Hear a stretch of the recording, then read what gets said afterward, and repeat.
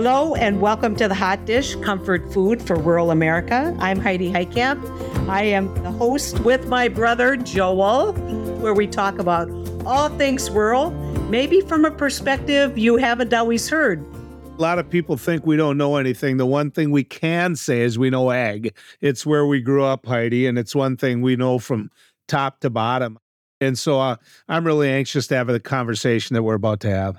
Absolutely. And if you think rural America can move forward without recognizing the demographic changes in this country and the need to put a face on agriculture that is not kind of the American Gothic, but a face that is just as rich as the soil that we farm, you're wrong. We've got to tell the story and we've got to be more inclusive. And that's really what we're going to be talking about today.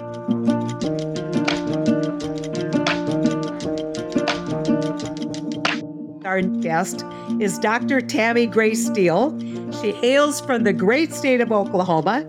She's a fourth-generation farmer herself, and she did a stint in New York City where she got her law degree at NYU and worked on Wall Street of all places. And now she's back home in Oklahoma.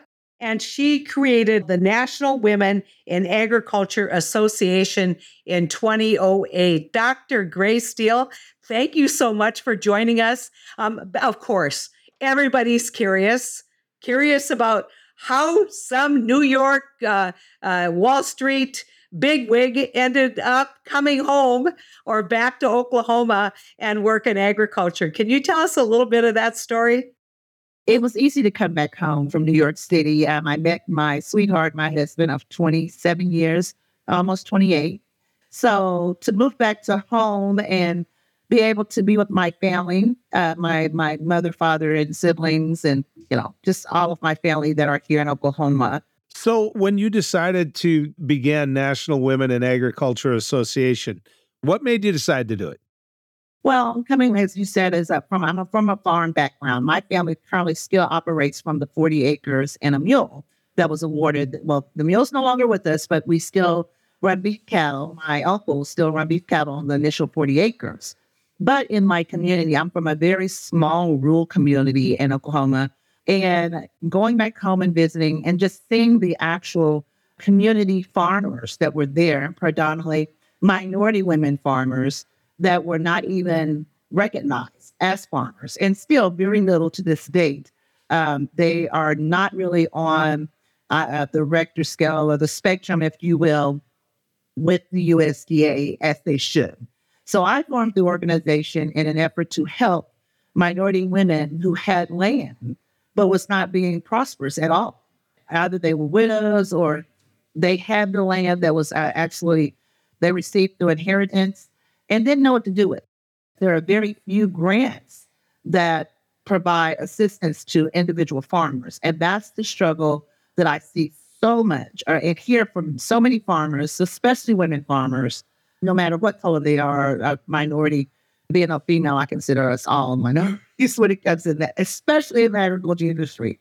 But I see them very, very in dying straight situations where they have no resources to do what they desire to do in agriculture.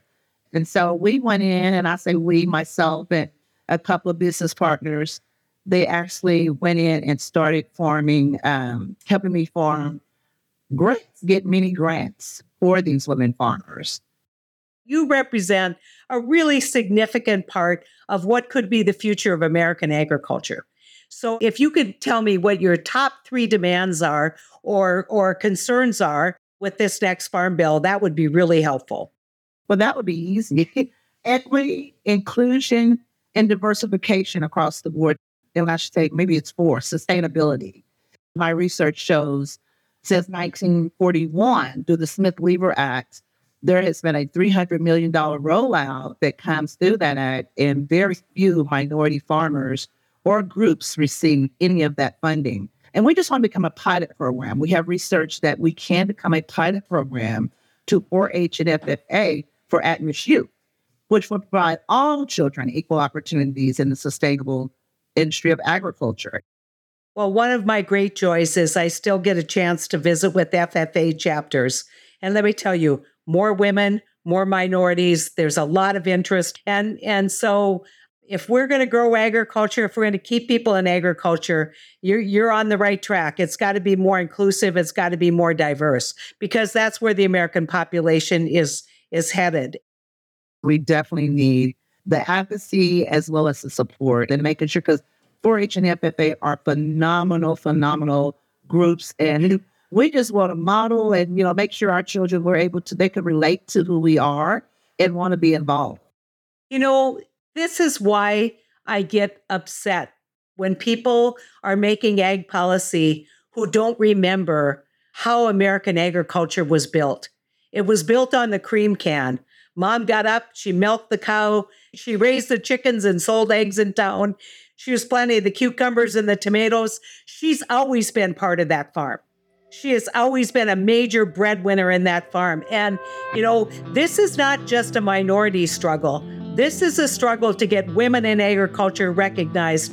And so I'm with you. We're going to do everything we can to sound the alarm and tell your story and make sure that you have a seat at that table. And I think you got a pretty good shot at it. Thank you so very much. I'm just grateful for the opportunity that you all would hear us and, of course, help us any way you can, because again, we call ourselves the solution to several issues, poverty issues out there. We're the solution to food desert issues, to economic empowerment. We're going to create jobs. And then most importantly, and dear to my heart, we are saving and educating children from being killed or either incarcerated. Really appreciate you bringing very, very important issues to the forefront. Thank you so very much. I'm just grateful for the opportunity.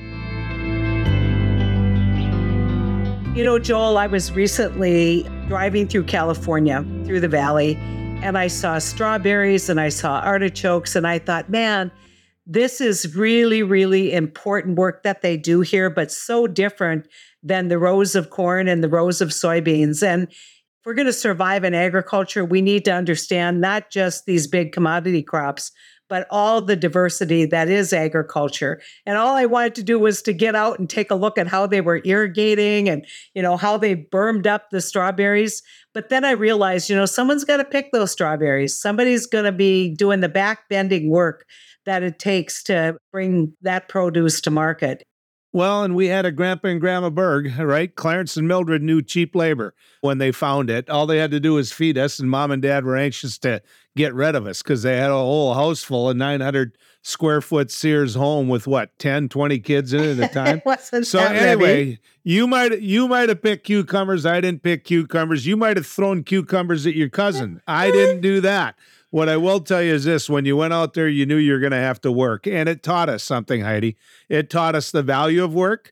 It taught us how important ag production was and how important family was. And it also taught us how quickly you can want to get away from your grandparents' house at times.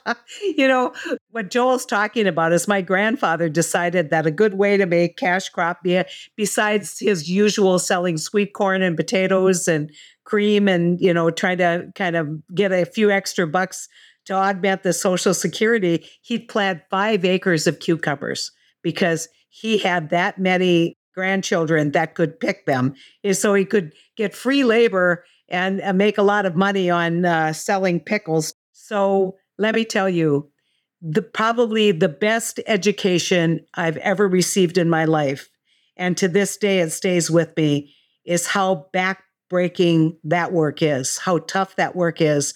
And so when people talk about immigrant workers and people working the field and they say it despairingly, I want to say, get out there and pick 5 acres of strawberries. And when you come back, you tell me about how these people are freeloaders and don't want to work.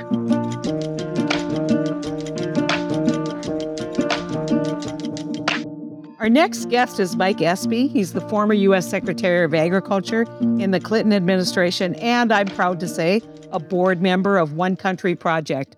When he was Secretary of Agriculture, things were a little different back then, but I know his heart still is in rural America.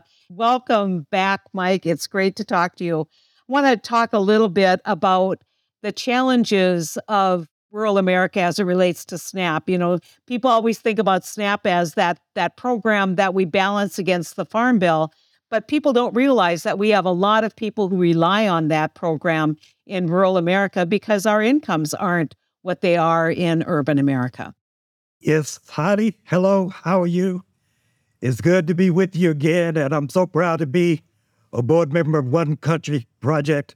So let's talk about the largest, the best, the most effective anti-hunger program in the United States in its history, and the fact that there are certain risks now inherent to the continuation of that program on two fronts. One is the negotiation of the debt ceiling, where Kevin McCarthy and his acolytes and cohorts have a target on the back of SNAP. They've got $4.5 trillion in cuts, and a lot of them would come out of the SNAP program, and the other's the Farm Bill, which is right now under discussion in D.C., and the largest part of the Farm Bill spending is on nutrition. I believe it's about 76% of all the spending in the Farm Bill is attributable in some way or another to nutrition and therefore to SNAP. So there are a lot of risks to this program right now.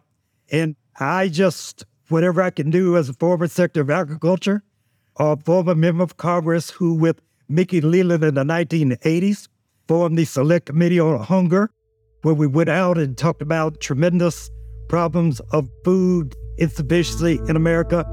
That program is so vital. It's necessary. It should not be cut in a draconian way. The work requirements should not have the restrictions that McCarthy wants to put on them, because this program is so very necessary. 41 million Americans, need this particular program. In rural America, which is the focus of OCP, Heidi, we know that rural America is hunger prone, and so many have trouble making ends meet. You're paying your rent, you're buying your medicine, and somewhere or another you have to buy food. So food insecurity in rural America is a real problem. In fact, as you know, Heidi, if you look at all the counties that make up the United States, about 63% of all the counties are rural. And if you look at all the rural counties, about 87% of the rural counties are food insecure. So we need to do whatever we can to lobby, cajole, support continuation of this SNAP program as they begin to look at the debt ceiling negotiations and as they begin to review the Farm Bill. So, Mike, I'm sitting in the Matter VFW hall, and I got 10 people around me, and they're using different words than SNAP. And all they're doing is whining, and they're saying people are lazy, and they're talking about how there should be all these requirements, and they should be separated from the Farm Bill. We shouldn't have SNAP in the Farm Bill. And there was an old guy there, a guy that was around when things weren't as good on the farm. And he looked at these young guys, and he said, "You're idiots. You don't get it. This is a marriage. This is a marriage that's been there for a long time. And if we're going to go around telling people that we're about feeding the world, then by God, why are we afraid to feed the world, even those with less than us?" The problem is he was one of 10. How do we get the other 9 to realize that for them to get the help, and actually some neighbors pretty close to them are in need of this, how do we get those other 9 to basically wake up and realize what this does for them and the Farm Bill? What a great question.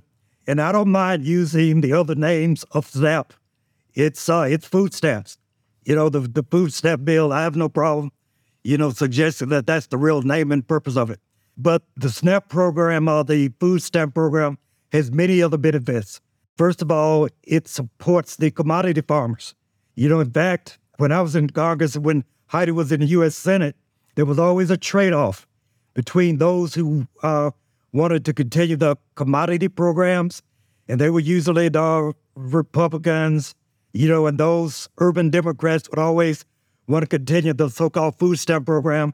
So for those guys sitting at the bars, worried about lazy people, I'd first say that, number one, the food stamp or the SNAP program has work-related requirements. They all do. And those work-related requirements are very likely going to be continued. So those that believe that lazy people only qualify for this have to know that there are work requirements in order to receive the SNAP benefits, number one. Number two, we want the grocery stores and the Walmarts and the other places that are outlets for food stamps to remain in these rural communities, because these are the lifelines of these rural communities. And number three, if you don't eat, then there's no way to support the farmers. So at least three reasons.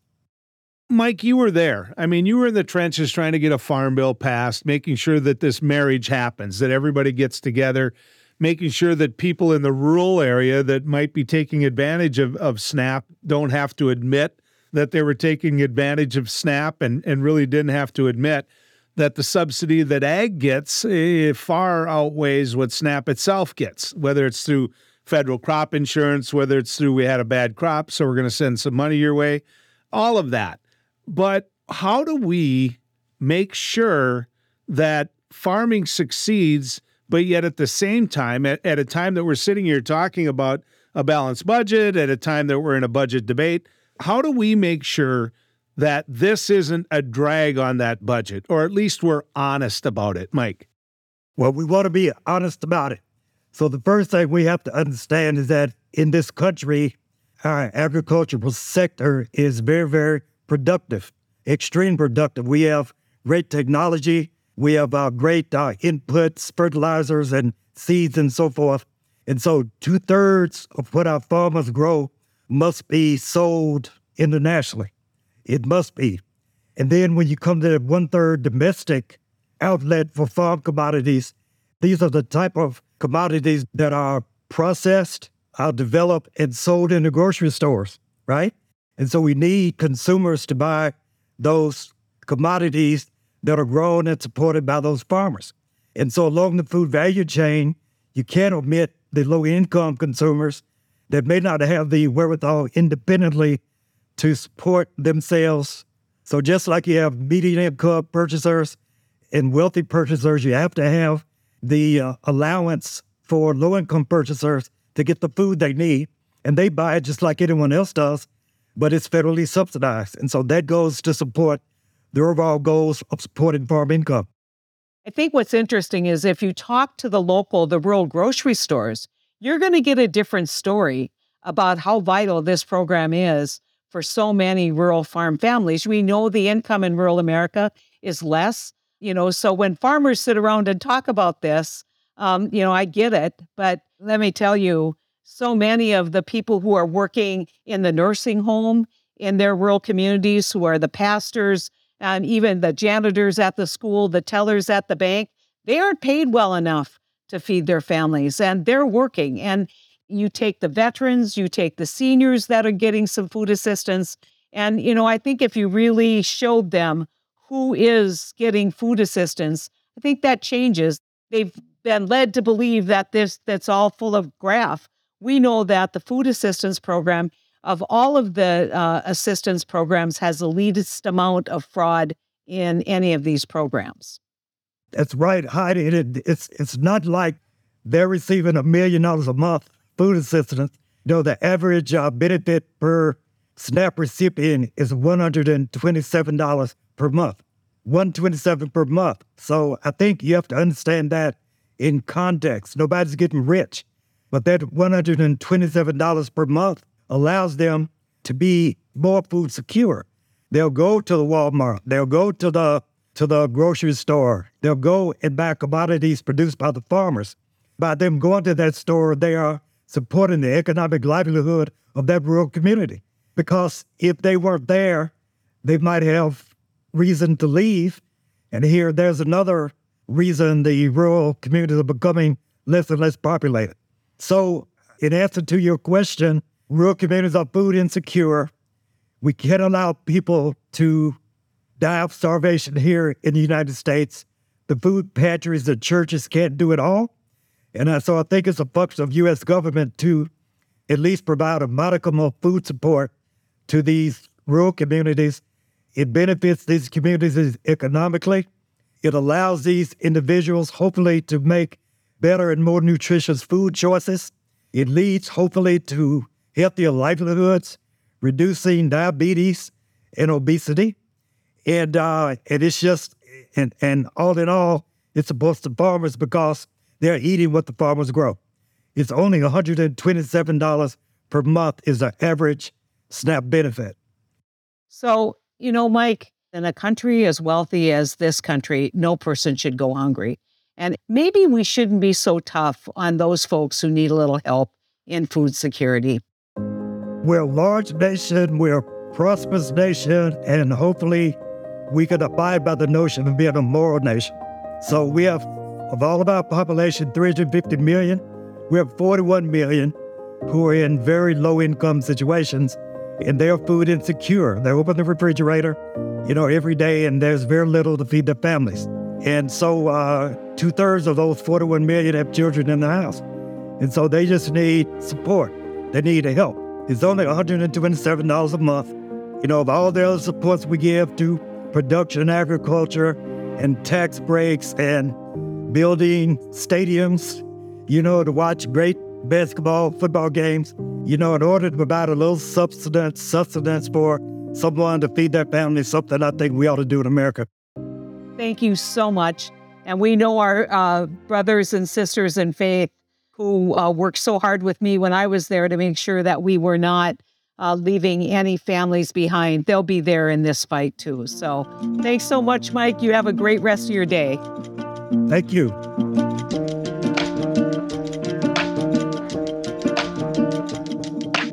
Coming up, you need to know our production team took a field trip to Laytonsville, Maryland, where one farmer is making a connection. That's right, a connection to home for African immigrants and the wider community. So this is, oh wow, the okra is already coming out. This is amazing. My name is Tanya Spandler. Originally born in Zimbabwe. Came here in 1996 with my husband and 2 toddlers. I'd always had this yearning for naturally grown food because that's what I was used to in Zimbabwe. So I got a community garden plot in Germantown since 2010. And once I started growing stuff, tomatoes, cucumbers, whatever it was, and shared with friends and family, they enjoyed the taste of the produce. Well, I said, well, that's a good business opportunity if people keep telling me that they like the taste of the produce. I've had the farm for about 7 years now. And the name of the farm is Passion to Seed Gardening. I've been focusing on the corn, focusing on the culturally appropriate produce, which includes pumpkin leaves, okra, these cowpeas. Those are some of the vegetables that we grew up eating in Zimbabwe or any other African country. This corn wasn't looking like this, but because the rains, thankfully the rains came down, now it looks much better. This is the kind of corn that is grown in Zimbabwe? Yes, it's not sweet. It's in the middle between sweet corn and, the Mexican corn with the thick kernels? Yeah, it's more or less. The kernels are not as big as the Mexican one, but in terms of taste, that's how it tastes. My mom, she's here. She's working, 82 years old. She's gardening right now with the gentleman who's helping us today.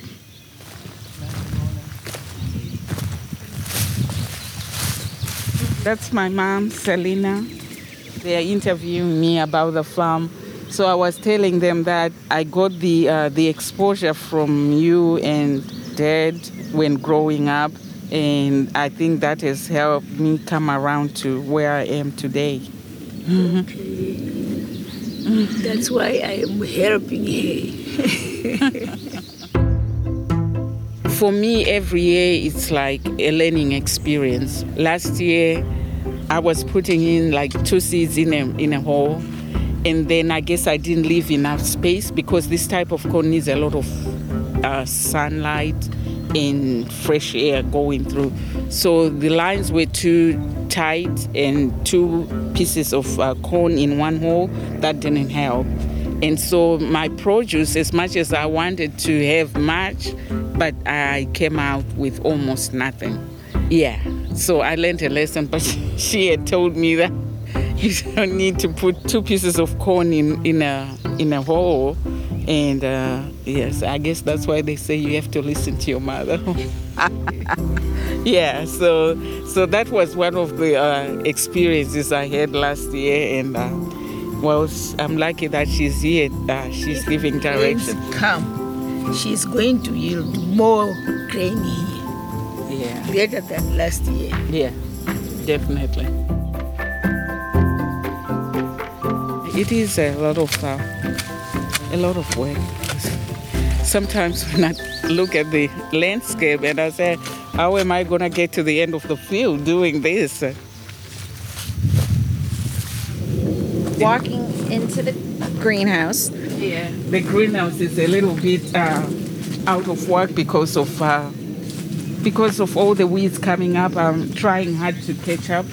But these are tomatoes, and I was so happy when I saw this one. It has a funny shape, but yeah, they are thriving in here. So what will an ugly tomato like that taste like when you eat it? Oh, it tastes delicious. Washington, D.C. is not too far away. Do you think about policymakers and what you wish they knew about small farms? Oh, definitely, yes. Being an immigrant, black farmer and female, for that matter, yeah, there are a lot of hurdles that you have to go through in acquiring land access, availability of capital to buy equipment. You know, just navigating through the processes of applying for grants and all that stuff, it makes it very hard. Thank God that we live in this county, Montgomery County. I keep emphasizing that because I think the local and state officials need to know the appreciation, but there's still much that can be done in terms of racial equity and justice in the way loans are dispersed to people of color. Describe what it is we're seeing right now. What we're seeing is lush green, quietness, serene. You forget about everything and just, absorb the sounds of nature. Just looking at the green, for me, is very therapeutic. It's a place just to be still and be in the moment and, enjoy what you're doing. It's so peaceful out here, very peaceful. And I think I belong here. It's a calling. Tanya's farm is passion2seedgardening.net, and our team swears by her tomatoes. Thanks for joining us on The Hot Dish. For more information about the One Country Project, go to onecountryproject.com. See you in 2 weeks.